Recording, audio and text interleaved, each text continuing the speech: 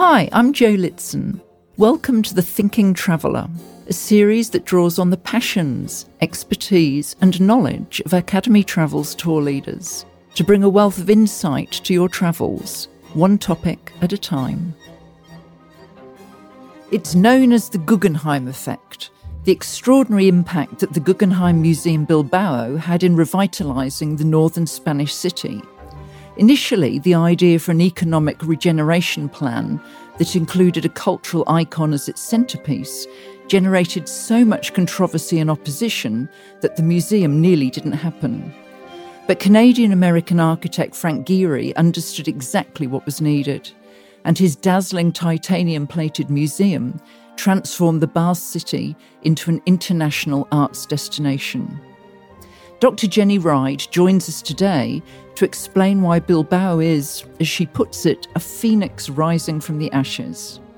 Jenny is a linguist and art historian with a PhD focusing on tourism, heritage and Renaissance studies.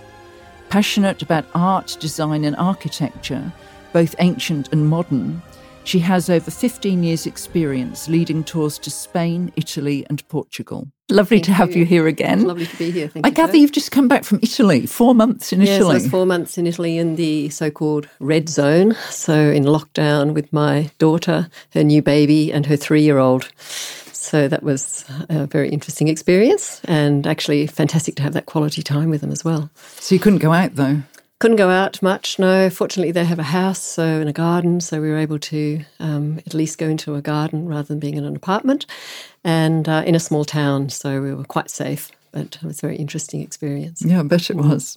Anyway, we're going to look to Spain today. Indeed. So can you tell us, why do you describe Bilbao as a phoenix rising from the ashes? Well, I think it's a bit of a then and now scenario, really, because it was an industrial city that went into decline and then kind of transformed itself into a refined city of services and art and culture, becomes a world-class tourist destination.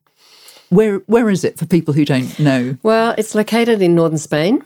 It's about 16 kilometres inland from the Bay of Biscay, on the Cantabrian Sea, so on the River Nervion, which is about a 70-kilometre river that starts inland on the border of Castilla-Leon, the region, and then has its mouth, its estuary in the Bay of Biscay.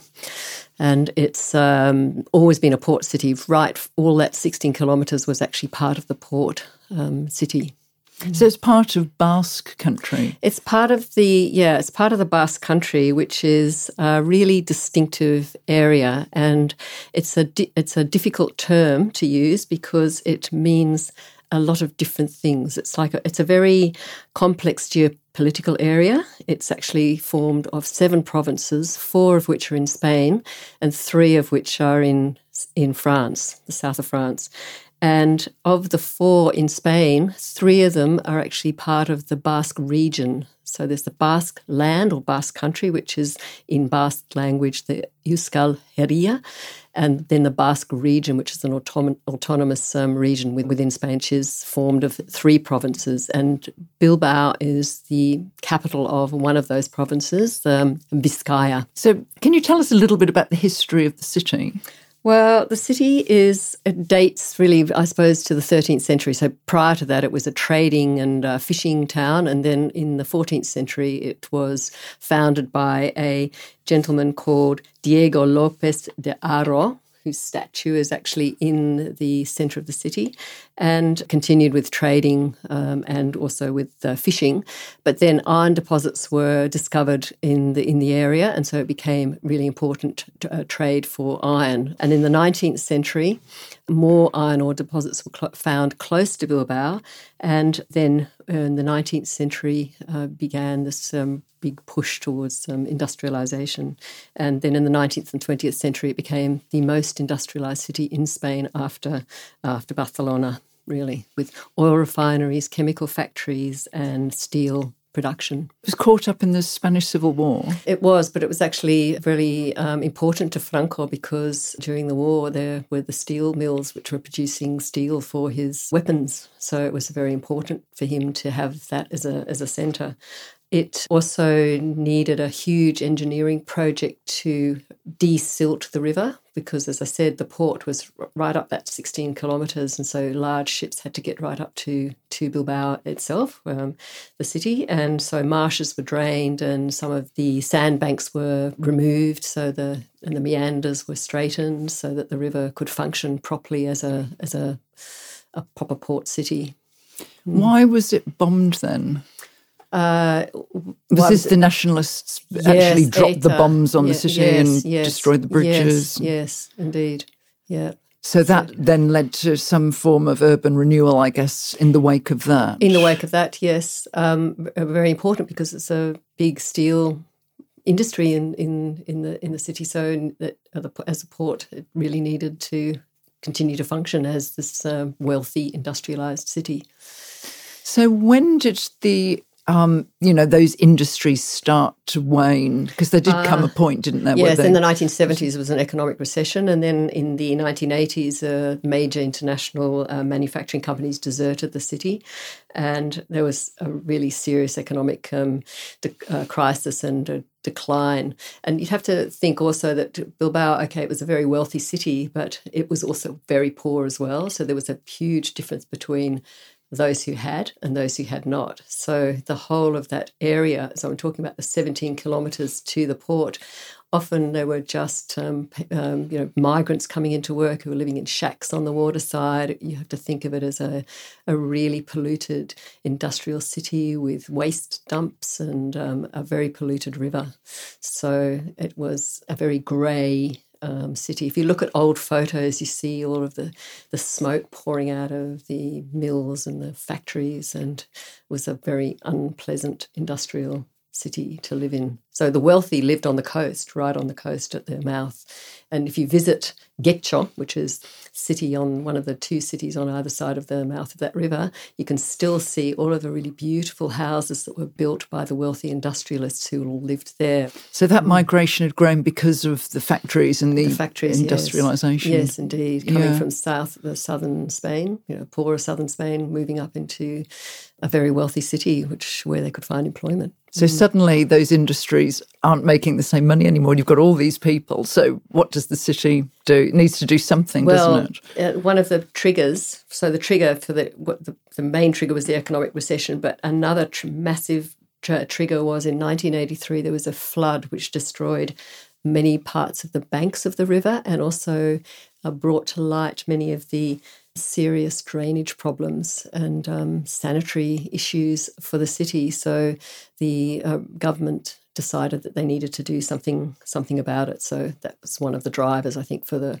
urban renewal of this city. Can you tell us about the plan that they came up with? Because it was quite a bold, brave plan, really, wasn't it? Yeah, it started long before they even had thought about the museum or the Guggenheim being built.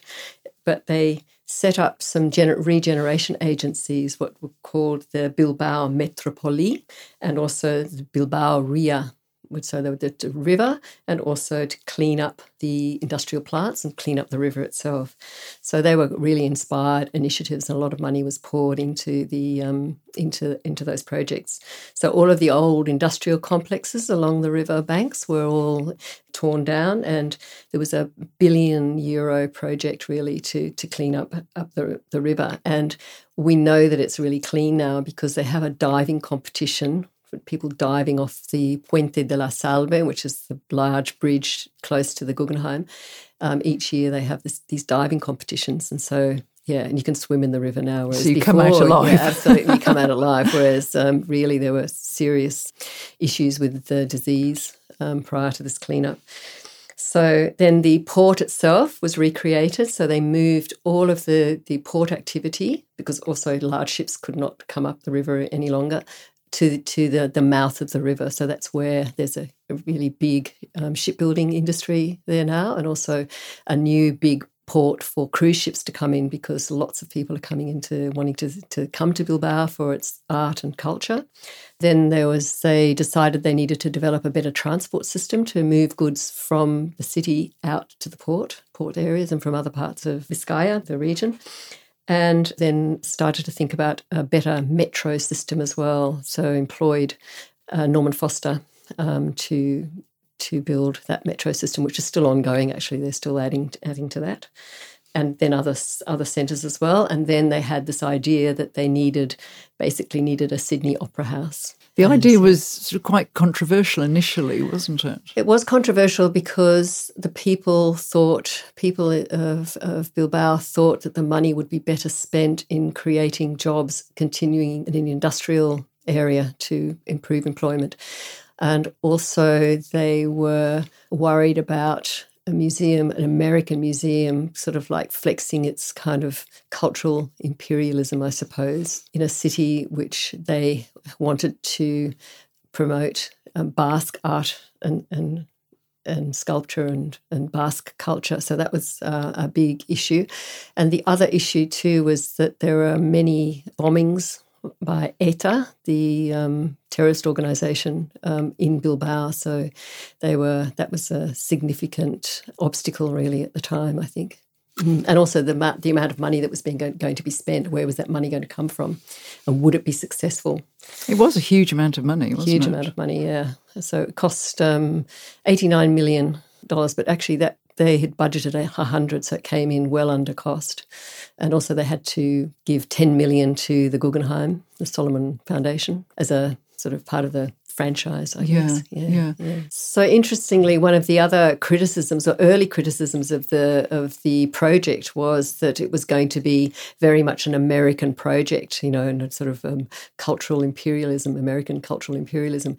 But Gehry pointed out that actually he was inspired by a Spanish artist's painting, though, so Pablo Picasso's Accordionist during his Cubist period, which when you look at that painting, it looks very much like the titanium tiles and the curves of the building itself. So did they approach a number of architects?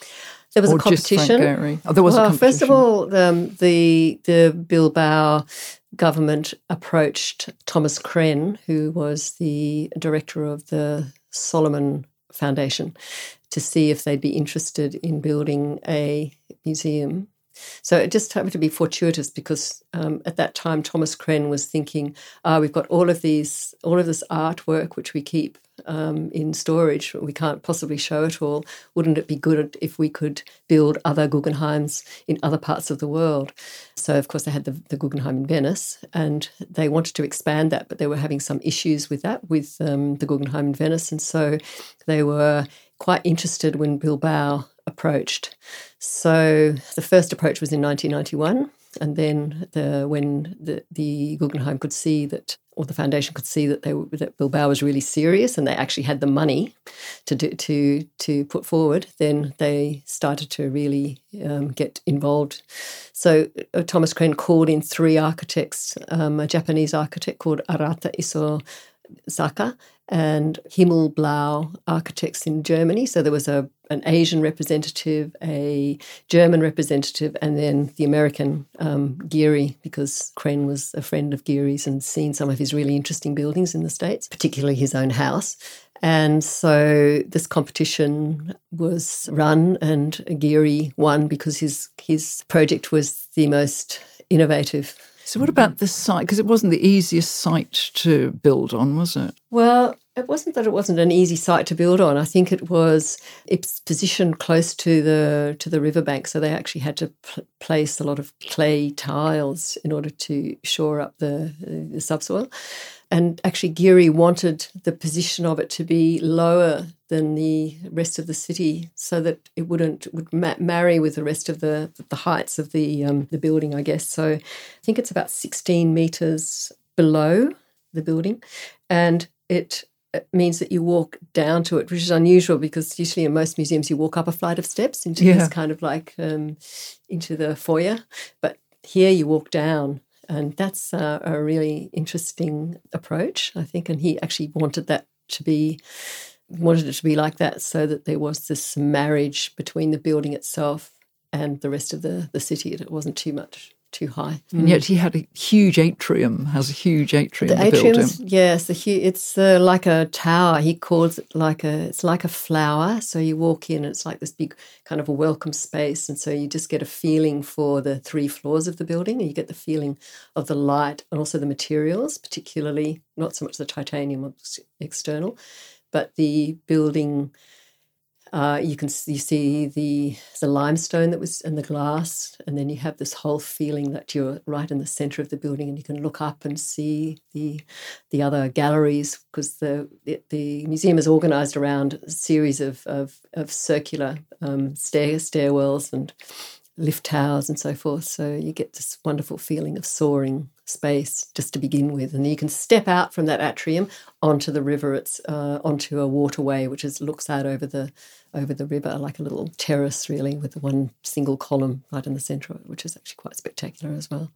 I mean, externally, it's just it's extraordinary. All those shapes and curves, the way he brought different angles together. That was really interesting too, because it was a pioneering program, a new computer program. It was actually a program called CATIA, which is used in aircraft design, so to get curves. And so he pioneered that.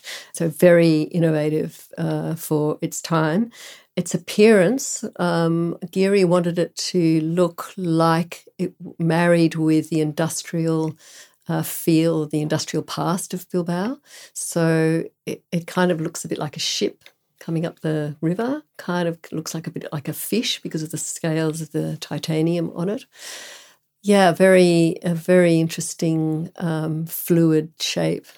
And in fact, when you're inside it, it's actually just like a sculpture, like being actually inside a sculpture. When you're outside, it just looks like a beautiful sculptural form. So what about the choice of the titanium? I know you say it fits the industrial world that it's in, but it's so beautiful, isn't it? It's scaly and shiny and gorgeous. It was really interesting because they were not very happy when they were investigating materials to use. They had lots of different materials sent to the offices, and so this is back in the States still.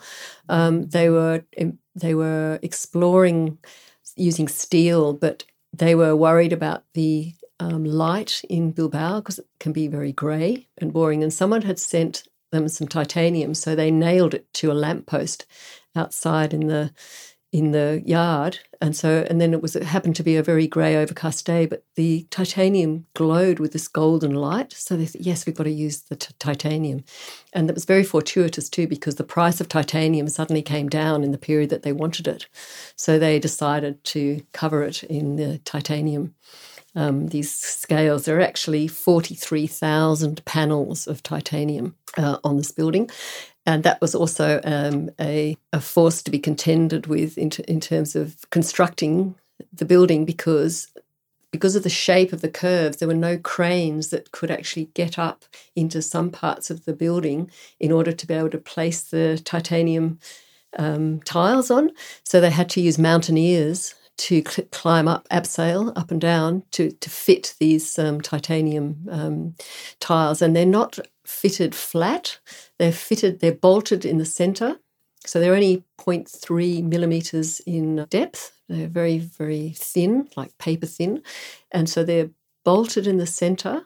And so they kind of flutter so that you get the shape, you see this like fish scales. And so they move with the light and the wind. He didn't want it to be just a fixed piece. I mean, it became such a tourist hotspot. I mean, it's so interesting to see how art attracts people. Art can put a city on the world map. Yes, well, actually, it's not so much the art, it's actually the building itself, which is the piece of art. It's like a piece of sculpture. It has a very small collection itself, and it's rather mirroring what happened to the Guggenheim in New York, which has also been criticised because it's the building itself, which is the work of art, and it's not, the collection itself is not seen to be quite so important. And in fact, the Guggenheim has followed suit and has to borrow from the mother gallery for temporary exhibitions.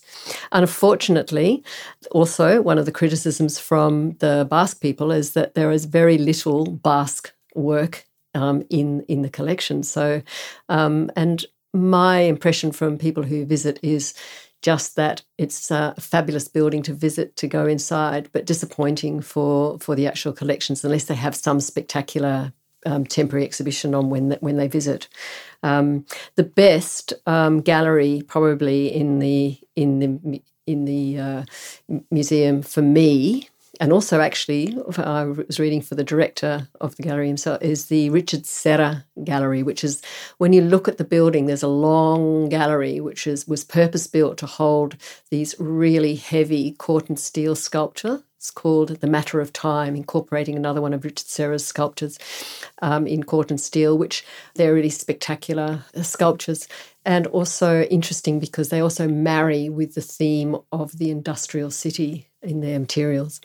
Are there other galleries that do exhibit a lot of Basque artists? Yes, in my view, the best art gallery in Bilbao is the Belles Artes, which is the Fine Arts Museum, which is considered to be one of the best galleries in Spain. It has about 10,000 works, and that has a really significant collection of Basque sculptures and fabulous paintings from Basque artists. So that's quite close to the Guggenheim, actually. Both of them are really worth a visit from different perspectives. So do you know how many people visit? I mean, prior to the coronavirus, of course, but it was sort of a million a year or something. It's a million a year. So it opened in 1997, and 20 million people have come through since 1997. So they calculated when they were doing all of the budget for it that they would need 400,000 people a year to be able to finance it or to pay for it. And in fact, they get a million a year, before the crisis, of course.